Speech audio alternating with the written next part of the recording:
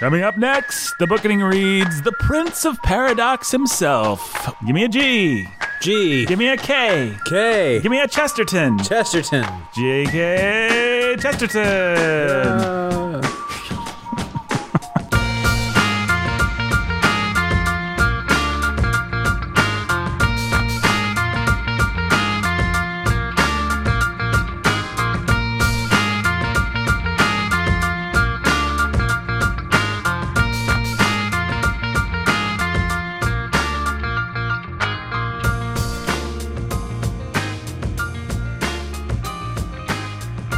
Welcome to the booking. My name is Nathan Albertson. I am still...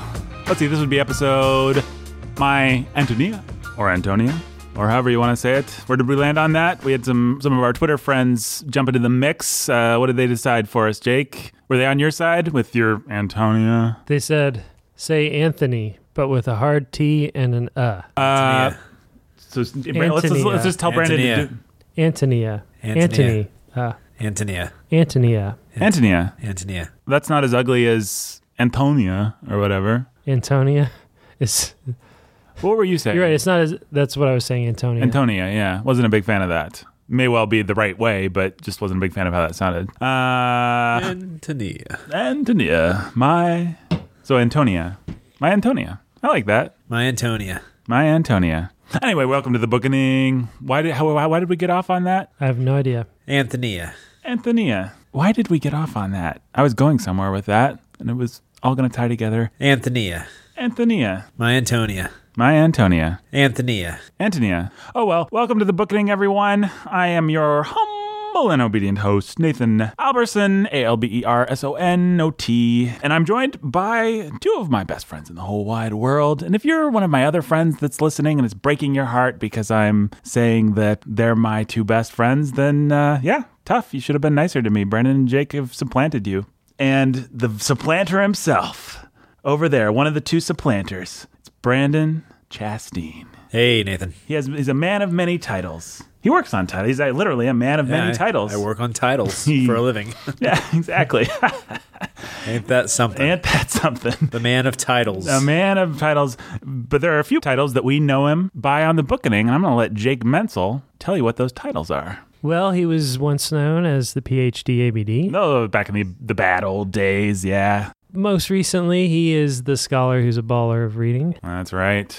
And I can't remember anything else. I think he's had other titles. What was he? I've had some others. Got some Halloween episodes coming up. I think he may well have a spooky. There was one. Seabiscuit. I'm a son of a Seabiscuit. You're a son of a Seabiscuit. That's right. I forgot about that. There he is. There was something else, the old too. Son of a Seabiscuit. I'm a guy, if you knew me in real life, you'd know I like to assign titles to people. I like to give people the nicknames. They almost 100% of the time don't appreciate the nicknames that I give to them. People seem to like to be able to choose their own names, but I like to give people names. Yeah. There should be a section on whoever's maintaining our Wikipedia site. There really should. If you could update the Bookings Wiki to include that. The second supplanter of friendship. The one that's more important than any of my other friends, except for Brandon Chastain. Oh, okay.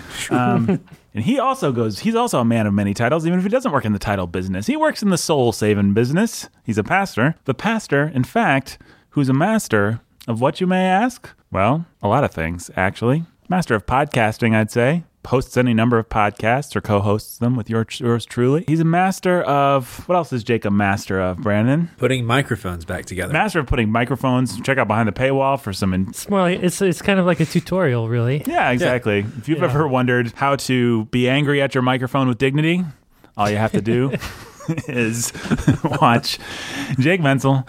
But on this show, we know him best perhaps as the master who's as the pastor who's a master of reading. We also know him as Commander Daddy. We also know him as lots of other things. And how you doing today, Jake? I'm doing well. How are you, Nathan? I'm doing all right. I'm ready to dive right in with no dillying nor dallying into the Prince of Paradox himself, G.K. Chesterton. Gilbert Keith Chesterton. I keep thinking you're going to say the Prince of Persia. To the Prince of Persia himself. We're actually just going to watch The Prince of Persia starring Jake Gyllenhaal An actor that has gone on to better things since then. Yeah. People like that Jake Gyllenhaal. I like that Jake Gyllenhaal. He's good in Nightcrawler. He was good in, that movie that I hated. I thought it was a dumb movie, but he was pretty good in it. That one with Hugh Jackman. Was it new? It's within the last couple of years. Wasn't a big fan. Prisoner? Yeah. Prisoner. He was also in Okja. What's Okja? It's the new movie on Netflix. Oh, with the girl that rides the computer-generated seal monster thing? Yeah. That movie. He's in that. And he plays go. a very fascinating character, I suppose. You do a boxing movie? Yeah, he was in, I didn't see that, but Southpaw or yeah. something like that, yeah. He kind of reinvented himself as a tough guy. Who would have thought? He was like, when they were talking about Tobey Maguire maybe dropping out of Spider-Man, Jake Gyllenhaal was one of the names that he was bandied around to play those kinds of nerdy characters, but he's become a tough guy, and we wish him well. Jake Gyllenhaal, if you're listening, as I assume you do, we wish you well. Anyway, I said no dillying, no dallying. We're getting right to it today, folks. After donor shout-outs, of course. Brandon, you ready for some shout-outs? Yeah. All right, let's shout them out to... Let's mix it up. Let's shout it out to Mr. X. Actually, Mr. X has made a special request. He'd like to go by for Professor X. Professor X. Yes. Professor X. There we go. You're welcome, Professor X. I feel weird I don't calling think him you a get professor. to decide what you're called, but whatever. I think we actually We specifically said said you that you could. Oh, okay. Professor X. Hey. I don't. Thanks for the money, Professor X. You're great, Professor X. A very mysterious guy, a man that is, or woman, who can say, who has specifically requested that we not reveal their identity. They're maybe ashamed to be associated. No, they're not. They have their own reasons. Who else? How about some Eric and Catherine, the Lovebirds? Eric and Catherine, the Lovebirds. How about some John and Jill, the Lovebirds? John and Jill, the Lovebirds. Who else we got? Robert and Rhonda, the look at it. Lovebirds. Yeah, you better look. Jake's looking it up for us, folks. We got Robert and Rhonda. Yeah, we got Rhonda and Robert, Rhonda and Robert, the Lovebirds. Rhonda and Robert, the Lovebirds. Brendan, would you like to give them a special message? They actually are the ones that created you. Hi. Thanks for doing that. Thanks for doing that. I'd like to thank Rhonda and Robert for creating Brandon. I'm very happy that they did it. I think they did the world a great service when they brought Brandon into it. The world's a better place. We have had an addition. We've had That's an what I addition. was expecting. All right, and what's the addition? Nathan. Nathan. Nathan. Nathan. Not me. Different Nathan. For Nathan. Nathan. He's supporting us at the $10 level. there you $10 go. is all you need to get a shout out here at the Booking. Yeah, it's not expensive, folks. For the price of two $5 footlongs made by this great sandwich artists at Subway, you can get a shout out. Well, thank you, Nathan. Not me, Nathan. We really appreciate your support, and your money is well spent, I think. I feel like I know I'm forgetting at least one. You forgot Beth, I think. Oh, Beth. Beth. So we've got Beth, Eric and Catherine, Professor X, John and Jill, Nathan, and Robert and Rhonda. That's it. They got them all shout outs. We got it. Folks, we appreciate your support. Couldn't do it without you. So thank you very much.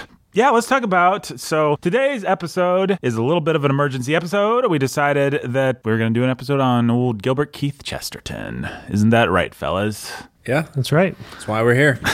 Hey, we should go ahead and apologize, by the way, to Nathan, because we've already recorded October and he's not in it. That's true. Nathan, I'm sorry we did not bring you up in the October episodes, which we have already recorded. You're not in there, but I'll go ahead and give you a cool Halloween nickname just for the October episodes. Does he mind us saying his last name, you think? I don't know. We haven't done it so far. That's true. It's easier to call him Can you do instead? hey, The master of nicknames. Master of nicknames. You guys got to help me with this. All right, Nathan, we can't use your last name, although there's an obvious Halloween nickname for that, I think. Actually, I'll just give the Halloween nickname for his last name. That's probably okay, right? Maybe. Sure. Your Halloween nickname, which I shall now give you, is Witch Sins. Nobody will figure out what his real name is, right? Nah. Nah. I think that's fine. Witch Sins? All right. Which sense? Thanks, Witch Sins. All right, let's talk about the old Gilbert Keith Chesterton, the Prince of Paradox himself. What's that sound? It's a very paradoxical sound of... Little flags coming out of the gun. There's little flags coming out of the guns. That's right. So he's right there. He's a contextual Texan. He's from Texas. He's going to provide us some much needed context on the entire life and oeuvre of Gilbert Keith Chesterton. So Now that you put it like that. The entire life and oeuvre of Chesterton. of Chesterton. Let me get this microphone closer to me. So, Brandon, tell me, who was Gilbert Keith Chesterton? Who was Gilbert Keith Chesterton? That is something. That's a good question to ask. The question of the hour. That's the question of the hour. I think a good place to start would be with what Chesterton.org says about him. All right, Chesterton. Gilbert Keith Chesterton, which was his first thing to start with, that was his full name, was Gilbert Keith. He usually goes by GK as a shortening of that, but Gilbert Keith Chesterton cannot be summed up in one sentence. Oh, no. Nor in one paragraph. Oh, no. In fact, in spite of the fine biographies that have been written of him, he has never been captured between the covers of one book. Oh, no. Which, I mean, if you want to be very literal about things, I don't think any author has ever been captured between the covers of one book, except for maybe very large book. And it would have been a very large book because Gilbert Keith Chesterton was a large man. He was like 6'4" and weighed some amount of stones, which I guess, and that's the way the Brits measure their weight, which was, I think it was somewhere around 300 pounds. He's a big guy. Big fat guy. Fun fact, in fact, he was so large. Sounds like a fat joke. How large was he?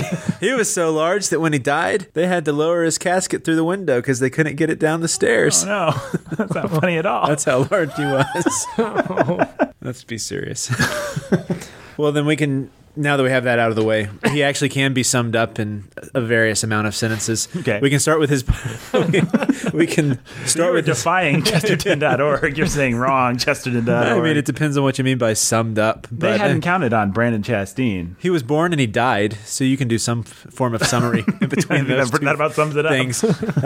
He was born in 1874, died in 1936. So for those who listen to the bookending, this puts him into a period of time that we've read before. Kipling, some of the other authors we would have seen would have started writing right at the end of his career. Hemingway, Steinbeck. And so he was kind of at this transitional period of literary history. In fact, I think just 10 years later, Lewis would be born. And so, right, he was 1885, or was that 1890s? 10 years after... When was Lewis born? Lewis was born... He was still in the 1800s. Yeah. Yeah. I remember him being in the 1800s from our... Which that just made me realize that he was you can pause while you look that up real fast. Lewis was born in 1898. 1898, so quite a bit after that then. So...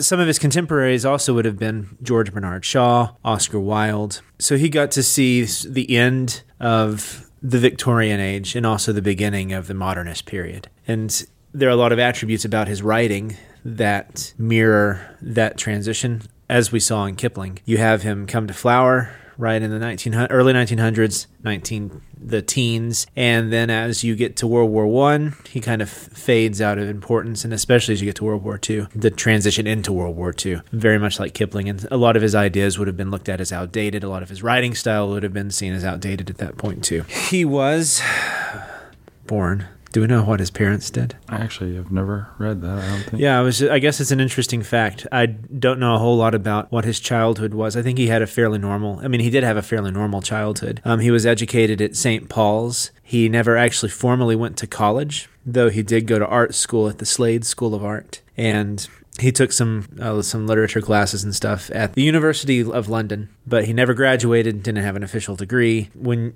you look at a site like Chesterton.org, just to go back to this, they said that he never went to college. He did actually kind of go to college, but and this will be something that we touch on later, there's a tendency with G.K. Chesterton to make his myth larger than he actually was. Mm-hmm. He was just a person, right. But so it seems like they're trying to do this thing where never formally educated, just a natural genius. Just a natural genius. Just a guy. He walked right off the streets, and here he was. He was G.K. Chesterton, brilliant wit, master of paradox, his style just sparkling and without any sort of training.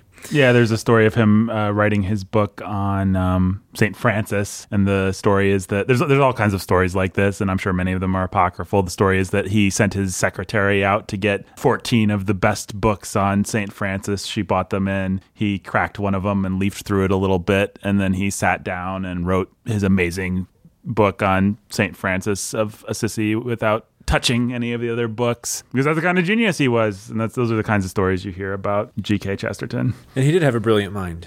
Absolutely. Another story I've heard, and I don't know if it's true or not, was that towards the end of his life, he was able to recall tens of thousands of the plots of books that he had read. And he just had an amazing... How'd you verify that? Say what? It's taken a long time to verify tens of thousands of plots. Someone sat down with him in a bar. Yeah, how would you pints, verify that? Had him verify 10,000 stories. Shows how gullible I am. I'm just like, yeah, that sounds reasonable. That sounds great. I have a fun story about G.K. Chesterton. One time, George Bernard Shaw said, "If I were as fat as you, I would hang myself."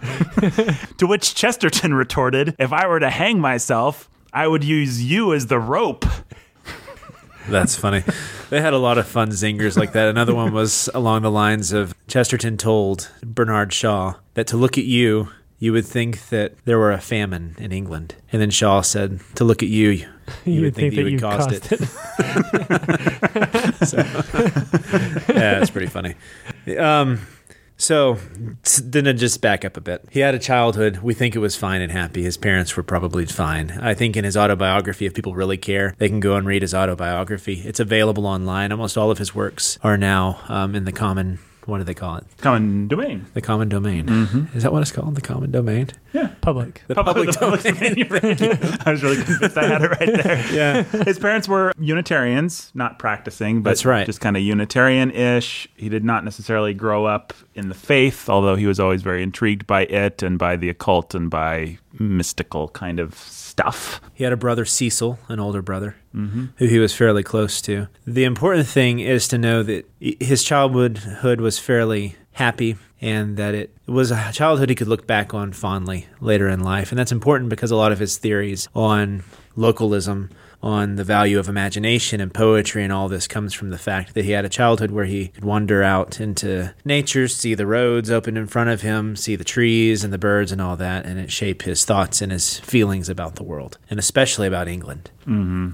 He also was a very observant child, and this led to his proclivity with art. He was a great artist. And in fact, that's what he wanted to do before he ever became a writer, is he wanted to be an illustrator. And so he went to the Slade School of Art and eventually, I believe, dropped out and started doing some journalistic writing. Again, Chesterton.org claims that it was because people were begging him to do it. They were like asking him to do this art criticism. Other places that are a little more even keeled about it all say that... Reputable. Yeah. Perhaps. Are you guys calling into question the veracity of Chesterton.org? He needed money, and so he started writing some articles. And he was in the tradition of guys like that we haven't read yet, but people like Steele and Addison. We haven't really read anything from the 1700s yet, have we? No, we'll get around to it We'll get to it sometime. Days, yeah. But there was a flowering of wit and prose style in the 1700s that came about with these little periodicals that were produced in little magazines of political thoughts, or they would be on things that were happening, almost like op-ed pieces in newspapers today, or something that would be much closer to what people would be familiar with, maybe, would be the New Yorker. And so he started writing for things like this. And his prose was popular. His wit was popular. It was immediately obvious that this guy had the ability to observe and notice things in a powerful way, in a way that struck home because of his amazingly perceptive mind, but also because of his wit. He was very funny. And so he eventually landed some weekly columns that he would do, and some of these he held for 30 years until he died. And that's the thing to really know about Chesterton is even though we have these books that he have been handed down to us, like, what was it? The not The World We Made, but What's Wrong with the World? The World We Made is a great podcast that everybody should listen to. That's true. What's Wrong with the World? And Orthodoxy and these other things, a lot of those actually came out of this lively public position that he had. Because of this position that he would have, he would enter into all these debates that were happening at the time. And as I mentioned earlier, this was a transitional period. And so you had a lot of debates about the old conservative ways versus kind of the new liberal ways. And so Bernard Shaw, who was one of his fierce enemies, and Oscar Wilde, kind of represented these new liberal tendencies either towards socialism or towards a freer society, a libertine society, or art for art's sake. And he was caught in those debates, and sometimes they led him into some unfortunate places. I think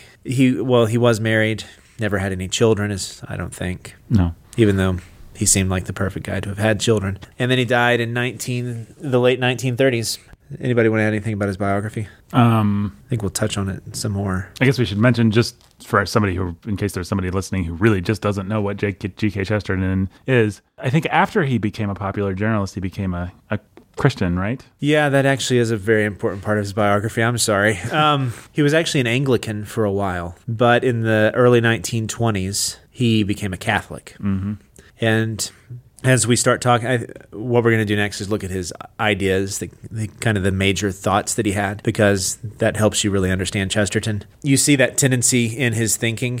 He was very much focused on the small and the local. Mm-hmm. And he was very much focused on imagination and poetry. And so that led him eventually into the Catholic Church, and also into some very, like I said, unfortunate ideas. And just some weird ones, like what's the name of his... He wasn't a socialist, nor was he a capitalist. He was a something weird that, like, distributionist. Is that what it was called? Like, you can read these weird essays where he thinks that, like, every man should be given private property. It's all about property. A guy's got to have his own property, I think. I never really have bothered to understand it, but he's got some... I haven't either. Distributionism, I think, is what it's called, and it's a thing, and it's actually pretty boring. Some of his more boring stuff to read about, I would say, but you can certainly find plenty of ink that he spilled on it.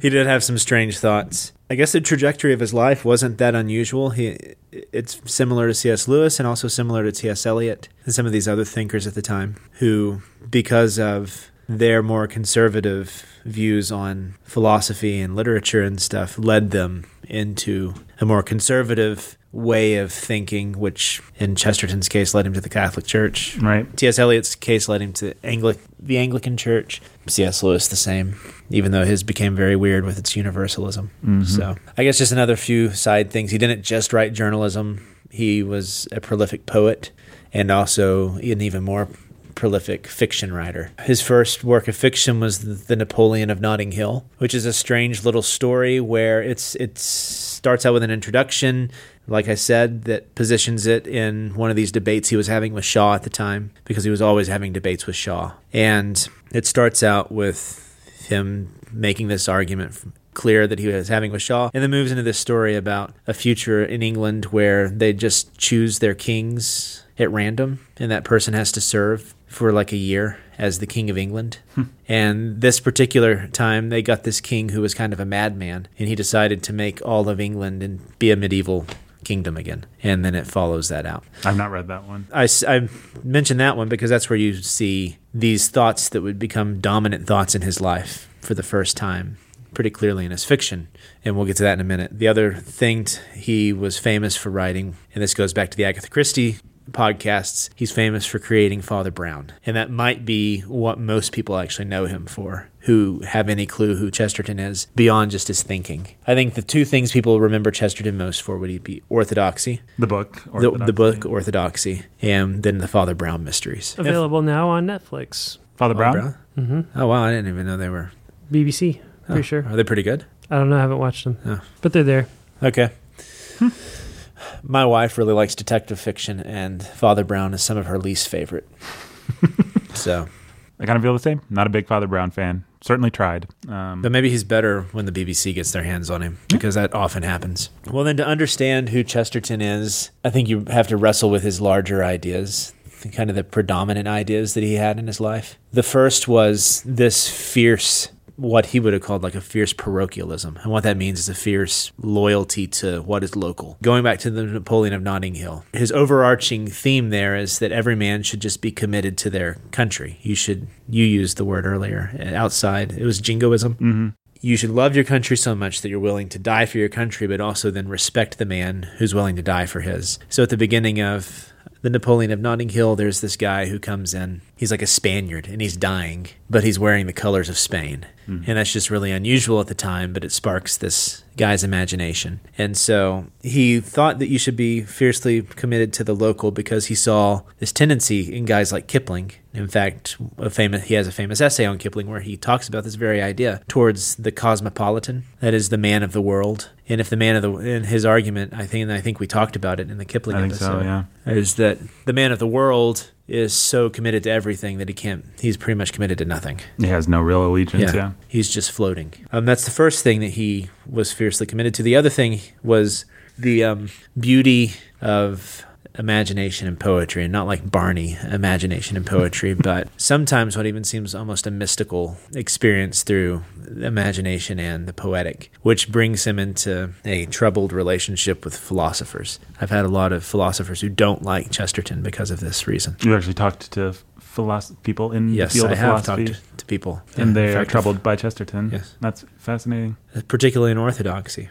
I think they just think that he tends, and I agree, he tends to favor poetry over just hard and fast reason. But he'd probably be the first to admit it. In fact, he does in orthodoxy, doesn't he say, like, I'm trying to give you a series of mental pictures to help you understand. Well, yeah, when he argues that the pure rationalist is the least sane person on the planet. He's leaning so hard against modernism that he may end up in places pushing into postmodernism. Well, and that's one important thing to know with him, is the way he would argue and the way he would think was always through paradox and also through hyperbole. And so everything for him was extremes. And so sometimes you have to back up and think, okay, what's he really saying? And that would actually lead to kind of his sunsetting later in after modernism really hit. Because as we've seen with modernism, with Hemingway especially, you get understatement is prized as opposed to this hyperbolic wit. And so guys like Oscar Wilde, who was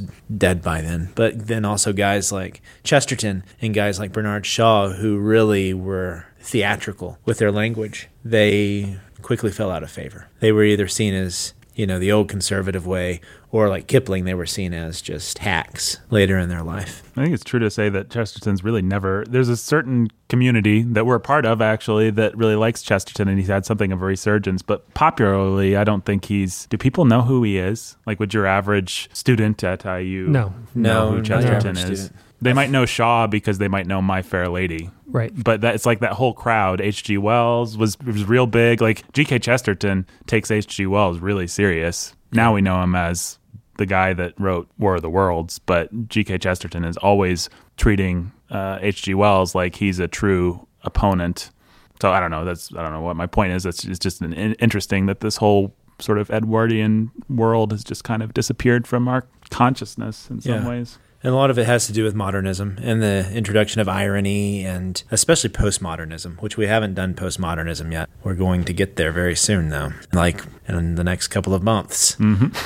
We'll get to have a whole context on postmodernism. Yay. Oh, boy. Postmodernism has killed that with our love of irony, our love of not taking the world seriously at all. And for everything Chesterton ever did, he took very seriously. And that's what he admired in Shaw and these other guys, is they took it very seriously too. And for him, what he was fighting against was this tendency with Shaw and with H.G. Wells to think that science, or to think that politics, to think that these things were going to save the world. Man with his reason, or man with his other capacities outside of God, could ever correct the world.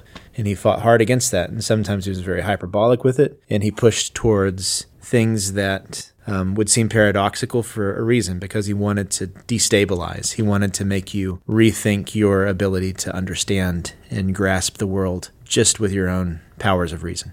And so then in orthodoxy, he comes up with, like you said, the madman is the rationalist, who's just going around in a circle thinking that he can explain everything without ever looking up at the moon and at the stars and looking up in wonder at it. He gives the example of a man who thinks that everyone's in a conspiracy against him. Yeah. And it's like, you can't actually disprove that logically, because, of course, if they say they're not, that's exactly what they would say. And so it's a closed loop. Yeah. It's a closed rational loop, and you can't fight it with reason. You have to fight it by saying, dude, what about, the sunshine and the grass and, friends? And yes, your theory actually does explain everything, but it explains it in such a small, precise way. You need to not be a rationalist, but actually accept that there's a bigger, broader world that's bigger and broader than you, and perhaps not perfectly rational.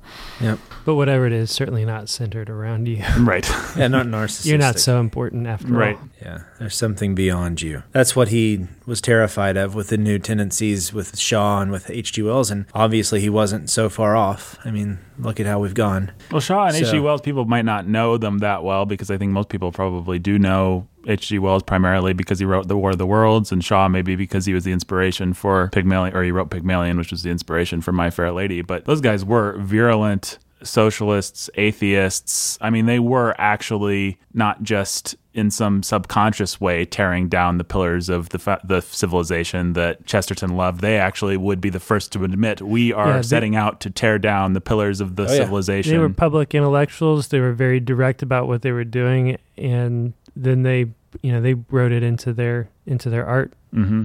As essentially as propaganda. Like, they had goals. Yeah, and they were, in many ways, they were the front runners of the modernism that was coming, even though when you get to modernism, they would all disavow those guys. Right. Because they had a better way. And so then you got truly wicked people like Bertolt Brecht and these German new artists who, in some ways, postmodernism, I'd say, is much more foggy and indirect. Imagine that. Like Shaw and H.G. Wells, it's interesting when you read the stories about Chesterton. I'm sure some of it's exaggerated and apocryphal, but it seems like he was actually friends with Shaw. He was actually friends with Wells. Mm-hmm. They would have these big debates. They would yell and scream at each other, and then they'd go get a beer. I mean, it's like this ideal that everybody on Twitter wishes we could go back to.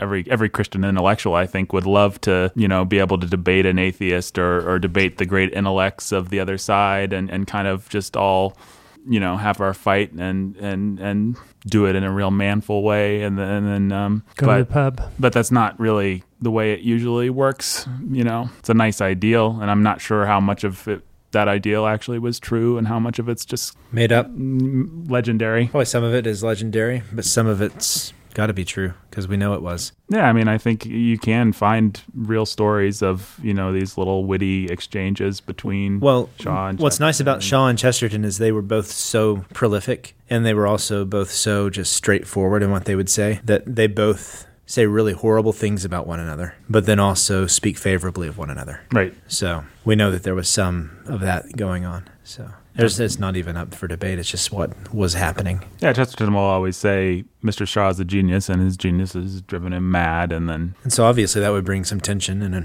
wouldn't always be roses between them, but there was some manliness to their debate, I think, that we've lost, especially after the onset of postmodernism. We're all so effeminate in the way that we talk to one another that they wouldn't pull their punches, and for that, they would always know what to expect. That's a nice thought. It's a nice thought that you could go to battle and fire a gun at someone because it's your job to defend your country, but then Christmas Day comes and the two sides get together and they have Christmas because everybody loves Christmas, and then the next day you go back to lobbing grenades at each other. It's nice to think that you could do that in an intellectual sense, that you could have an enemy and that your enemy could be a real enemy, and you could have these bloody, manful battles, and then you could be like, okay, let's get a beer. But I don't know. It's certainly not the way things are done on Twitter. No, yeah, you never know what to expect. They might stab you in the back while they're smiling at you. Who knows what they're going to do? Right. And that just makes everything nasty. And so they took things very seriously, but it was also a changing world. And I think that's really what I'm trying to get across, is that Chesterton's big ideas, the thoughts that he was most committed to, came out of that fact. I really want to stress that he was committed to these things, that they came out of real debates, real manful debates that he was a part of, not our sissy ways that we have today in the academic world, because there's something that a lot of people only remember Chesterton for, especially in the academic circles. They'll say things like, there's a really wonderful New Yorker article that's very helpful if you've never read Chesterton before. It gives you a perfect overview of his life. But of course, the last point they make, the whole thing builds up to the fact that he was an anti-Semite. Mm-hmm. And that is the thing that you see with a lot of the thinkers, especially the ones that, like I said, went the direction that Chesterton went at the time. So you have T.S. Eliot and you have Chesterton, and both of them have books upon books upon book upon book about how anti-Semitic they are. And unfortunately, those books are largely based on real things that these guys said, real horrible things that these guys said, and real positions that they held. You can see with Chesterton's thought, the parochialism, the smallness, the to the local, that actually kind of sounds like what the liberals are after today. Right. But that sort of thing can lead you that direction. It doesn't mean that that's the right and good, but I mean, this is hard territory. It's like debating with someone who's a Southern sympathizer. There are really good things about the South. Robert E. Lee was actually a good man, but slavery was still horrible. Chesterton had all of these thoughts, and they did lead him to real anti-Semitic. People don't know what anti-Semitic means. It's hatred of Jews, of Jewish people.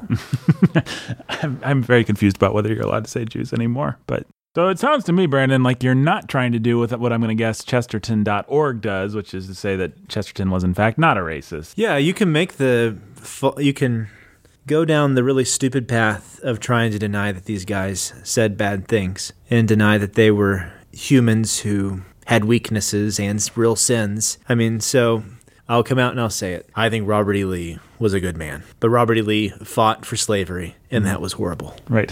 So G.K. Chesterton was a genius, and he had wonderful ideas and thoughts that people needed to hear, still need to hear. And there was a lot that was fighting and virtuous about him. He was fighting real vigorous, manly fights against things that really needed to have real vigorous, manly fights fought against them. And then he sinned, publicly sinned, said horrible things. You can't just throw the guy out altogether because that happened. No public figure who's ever been bold enough to be big and public like that is going to be perfect. They're going to have sins, and you got to get over it. And what I dislike even more is the sort of sissy way we have nowadays of just going at only their sins and pretending like we have none. And so that's what you really see with the liberal agenda. And then dismissing all their virtues. Exactly. You dismiss all their virtues because you think if you really make this one PC thing that they were not doing, you really blow that up to gargantuan proportions, and that just somehow wins the debate for you. But it doesn't. And so I think that's exactly what Chesterton would say, too. He would just kind of laugh at them and in his jolly way and with his wit would start to cut them down and say, look here, this is where you're hypocritical. Here's where your heresies are, and would leave them with nothing to say. So we just need more Chestertons. Hey, what's that sound? Airplanes going over, indicating baggage check. What baggage? I guess we didn't really read anything by Chesterton except for what we've all already read, but what kind of baggage do you guys bring to Chesterton? Jake? So I did not know G.K. Chesterton was a person until I read some quote, probably I think by John Piper, that I thought was really cool, and probably discovered that Chesterton was a person then, and didn't really get turned on to reading Chesterton until Tim Bailey turned me on to Chesterton, actually. So, and that would have been a long time ago. Did you fall in love with him when you read him? Absolutely. Yeah, I read Orthodoxy probably first, and although maybe not. I don't know. I really can't remember what I read first or when. I could say with some degree of certainty it was at least 10 or 12 years ago. Read a lot of what he wrote. Fell in love with him. Felt like I was listening to The Sound of Sanity. Yep. Yep. Felt like I wasn't a crazy person after all. Somebody who was speaking common sense. And prophet of common sense, if ever there was one. What better feeling is there than listening to Sound of Sanity? Perhaps giving it 5 stars on iTunes. That would be great. Yeah, that's great. And giving it a really nice review. Mm-hmm. Yeah. I don't have any particular baggage that I brought to Chesterton. I don't actually remember how I discovered him. I don't remember knowing who he was or him. It feels to me like in Reformed, conservative, or Catholic circles, he's more in vogue now. I hear about him and see him on social media and stuff, but maybe 10 years ago or whatever, when I discovered him, I don't remember. It felt more like I was discovering it for myself. Whether that's true or not, I don't know, but that's just my perception of the reality that I have observed. I think I want to say I discovered him because I really liked C.S. Lewis, and I liked C.S. Lewis, specifically his style of writing essays. I liked Mere Christianity and some of that stuff, and I always somehow came to understand that G.K. Chesterton was the grandfather of what Lewis was doing, was the guy that had done it better and bolder before Lewis ever did it. And so I read Orthodoxy, and I loved it. Read all the classics of Chesterton. Yeah, I like Chesterton. Brandon, your baggage? I think I've mentioned my friend before who I was best friends with him and right before high school and going through high school. And a lot of it happened because we liked the same books. And he's the one who got me into that one funny book, Paralandra. Remember that? Paralandra? Not Paralandra. Fantasties. Oh, Fantastic. Yeah. That funny book with the funny cover. Yeah, the George, what's the guy's name? MacDonald. George MacDonald. Yeah. But he also got me into Chesterton, and I went the sort of strange backwards route. I didn't read Orthodoxy until I was in college. Really? What I read first and really loved, and I think it's because I loved Dickens so much. So Dickens, if people have picked up on this in the bookening, Dickens defined my literary growing up before I discovered Tolstoy. And so Chesterton really loved Dickens, and a lot of his fiction is very Dickensian. And so that's actually how I first came through came upon Chesterton was through his fiction. So I read The Napoleon of Notting Hill, I read The Club of Queer Trades, I read The Man Who Was Thursday, and all these really short little Dover paperback books that I really, really loved them. They were strange and they were weird. The Ball and the Cross, and I see now that they're not the greatest things, but they're still fun in their own Chesterton way. That was my baggage with Chesterton. And I read The Napoleon of Notting Hill probably 4 or 5 times in high school. Really? Yeah. The Club of Queer Trades a couple of times. It's just such a weird book. I never read the Father Brown series because I just never did like detective stories. I was gifted the Father Brown series by someone who knew that I liked Chesterton and that kind of stuff. I think it was a Christmas gift, and I couldn't do it. I never could do Father Brown. I don't know what my problem is. I do like some detective stories. I guess we know some of my detective baggage from the Agatha Christie stuff, but Father Brown just never did it for me for whatever reason. I don't know. I read one of his stories, and I had the vivid memory of a head being severed. Yeah, I remember that. I think I read that one, too. A dismembered head. I think that's the first one. Yeah. We probably both tried to read the first Father Brown Then I story. stopped. Yeah. But that is one thing I do remember about Chesterton is a lot of the imagery stays with you. Yeah. And especially the weird imagery, and he can be very surrealist in some ways. So I don't know if anybody knows the end of The Man Who Was Thursday pretty much is a big bouncing head going down the street. It's the weirdest ending to a book. Arguably the most disappointing ending to a book that I've ever read, I must say. Man Who Was Thursday was a very disappointing book because the first 2/3 are an awesome adventure story. Really evocative, really suspenseful as I remember it. Really cool story, just like exciting. And there's this gimmick that's kind of going through it. And I guess I won't spoil the gimmick in case anybody wants to read it. I'd recommend it. But there's this thing that keeps happening, and at first you think it's just going to happen a couple times, but then you start to realize towards the end of the book, oh, this is going to happen every time because Chesterton's making a point. Crap, he's making a point, and then you just feel deflated, and it's lame, and then it goes into this really surreal, ridiculous thing, and it's just like, I have never been more disappointed by a book that I was more excited to be reading than that book, because it just ends clubbing you over the head with this whatever didactic point Chesterton wanted to make. But before that, it's this really fun story. It is fun. I felt betrayed by it. That's strange. Actually. How old were you when you read it? I want to say, I'm not sure exactly. I was a younger man, definitely. Like a teenager. Yeah. Because we had different responses. I was intrigued and felt like I just didn't understand what was going on and wanted to understand. I felt like there was some secret thing that I didn't know. Like if you just got it? Yeah, like there was something that he was too clever for me to figure out. It'd be if we were going to do a Chesterton fiction book, that'd be the one I'd want to do. It'd be a fun book. Maybe we'll do it one of these times. But and a lot of it has to do with the book it has an air of mystery to it, and it goes back to what I was talking about with his political debates. And so it's all about the anarchists who want to blow up England. And there's a secret society. Is that the gimmick you weren't going to reveal?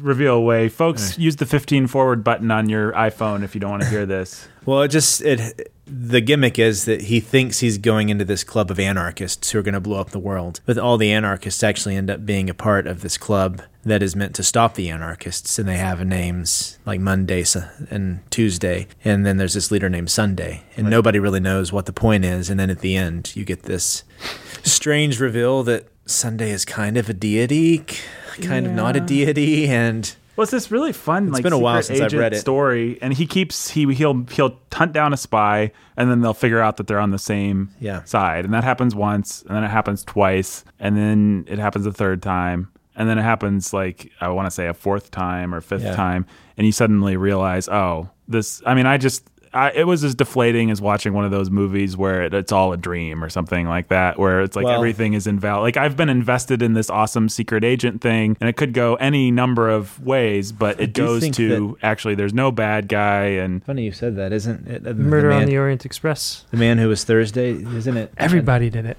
A nightmare? Yeah, I think it's called A Nightmare. Yeah. Well, Murder on the Orient Express is cool because it's everybody did it. Everybody did its satisfying editing. Yeah. Nobody did it is not so much, maybe. I don't know. There was never a thing. Actually, it was never done because actually the thing that you've been investing in this whole story was a false. It's like the equivalent of it was all a dream or something like that, which is my most. Most of his fiction is very It has a kind of almost allegorical twist to it. And so either you're along for the ride because it's very similar to some of C.S. Lewis's works, especially with stuff like, what's that one that everybody likes? It's a little bit overrated. The Great Divorce. Mm-hmm. Oh, yeah. Sorry. Sorry, guys out there. 100% overrated. But yep. I'm not afraid to say it. Great Divorce, not that great. Has a couple good images. That's it. If you like it, then you're not as smart as me. There you go. I'm just kidding, friends and No, listeners. I'm not really kidding. He's not kidding. I'm not a big Great not. Divorce fan, but it's not that great. It's got some really cool stuff, though. If you like it because you remember reading it like a while back and you're like, it has this really cool thing. I agree with you, probably, but got some cool concepts and ideas, which is what you can in the end say about Chesterton. He's got some cool concepts and ideas in his fiction, and some of it's really funny. But the story is always secondary to the concept. And I have no patience for that whatsoever. That makes me mad when the story is sold out in favor of making a point, whether it's a Christian point or a satanic point or any point in between. I cannot stand it when the story does not seem to flow naturally out of itself, but instead, you see it all the time in dumb liberal movies where the character does something that they would clearly never do because we've got to set up something so that we can make a point about the way things are today. You see it all the time, but when Christians do it, it's arguably even more obnoxious because it's like, I agree with your point, but why'd you have to waste my time telling me this story that actually doesn't matter at all? It makes me mad. Stupid Chesterton. Yeah. Well, I guess parable and allegory, they have their place. Sure. And Chesterton's writing and parable and allegory. The Bible. Yeah, yeah, the Bible. It's a great place for them. I mean, Chesterton's doing more of that sort of work than... So like Pilgrim's Progress. Yeah. Do you hate Pilgrim's Progress? No, I like it fine because there's no point at Pilgrim's Progress where I'm like, John Bunyan, you sold out the psychological realism of Christian because he actually wouldn't have gone to Vanity Fair. It's all allegory, and it's all beautiful allegory, and I love it. The problem with Chesterton... It all actually makes psychological sense. And it actually makes psychological sense. The problem with Chesterton is that he's actually a talented enough writer to evoke image, to evoke place, to evoke character in such a way that you buy into it on a narrative level, and then he comes along with his point and he starts hitting you with it like a wiffle bat, and it's just annoying. Yeah, it's strange. Most of his fiction, it reads like it's just an illustration from one of his essays. And that's the way it reads, and he usually bookends even his stories with like a little chapter on why he's writing this in the first place. And then I wish I had brought the Napoleon of Notting Hill, but there he's talking about this debate, like it's kind of the cosmopolitan debate that we talked about with Kipling. Everybody wants to be so broad that they're losing the local. And so he's like, so let's use this story now to really think about what happens and how we can break through that. And then it just gets into this weird mysticism that, a lot like The Man Who Was Thursday, you can see why he ended up being a Catholic and why he ended up defending things like the Inquisition. Yeah. I forgot to mention that, but... I wouldn't say that he actually defended the Inquisition exactly. He didn't. I would give the racism to his critics. I don't think I'd give the Inquisition. I will say he hated John Calvin. He's got a lot of funny... Without question. He liked to throw rocks at John Calvin whenever he could. That's all throughout Orthodoxy. Yeah. Oh, yeah. And the world we made. He didn't defend what's wrong with the world. What's wrong with the world? Yeah. Sorry, folks. Listen to the world we made. Available on iTunes today. With the Inquisition, he was more...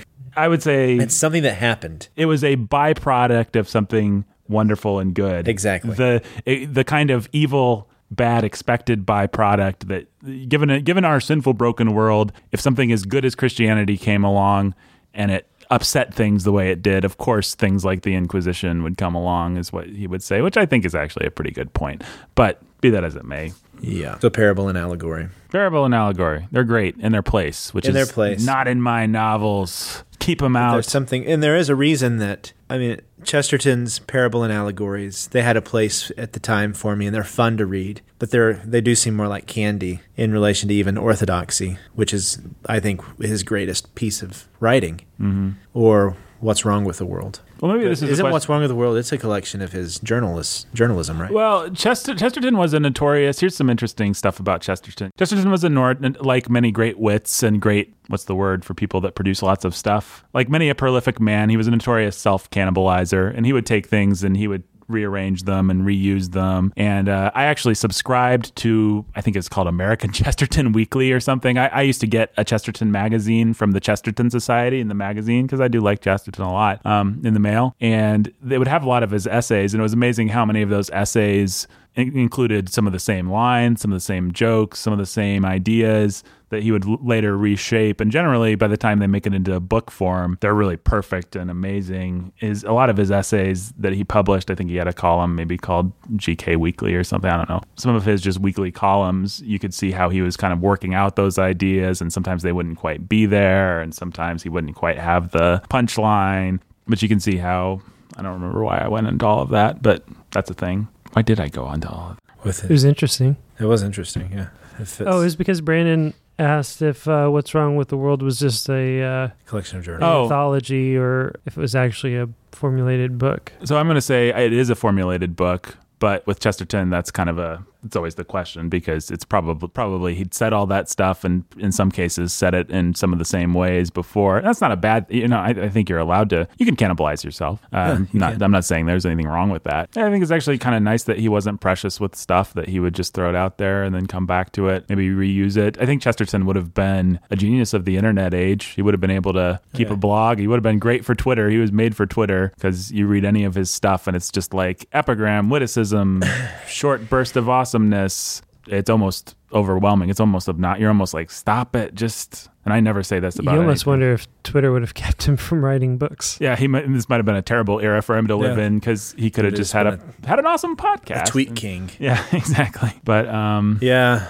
Well, if people, or go ahead. No, I was just gonna say there is a reason though that, like, to finish my baggage even with Chesterton, eventually he just dropped off for me, and I didn't really read him much. I would go back to him occasionally if I wanted to laugh, but like I said, I didn't read orthodoxy until college. That's interesting. What really caused me to stop reading Chesterton was when I started reading Tolstoy. And it's because I found like what fiction could really do. Right. And the power of a story when it wasn't just to either be funny or it was just a story. Right. And that was, That's interesting. That's very interesting.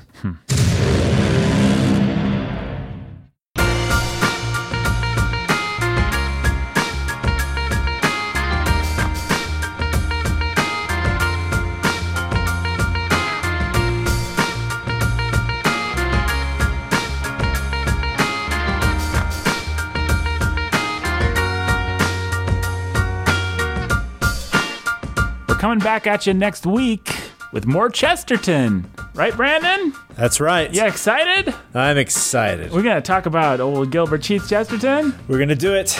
All right. Yay! The Book of the Day was written and produced by Nathan Albertson. It was Twitter, Facebook. Thanks for listening, everybody. Yeehaw. Support us on patreon.com/thebookening.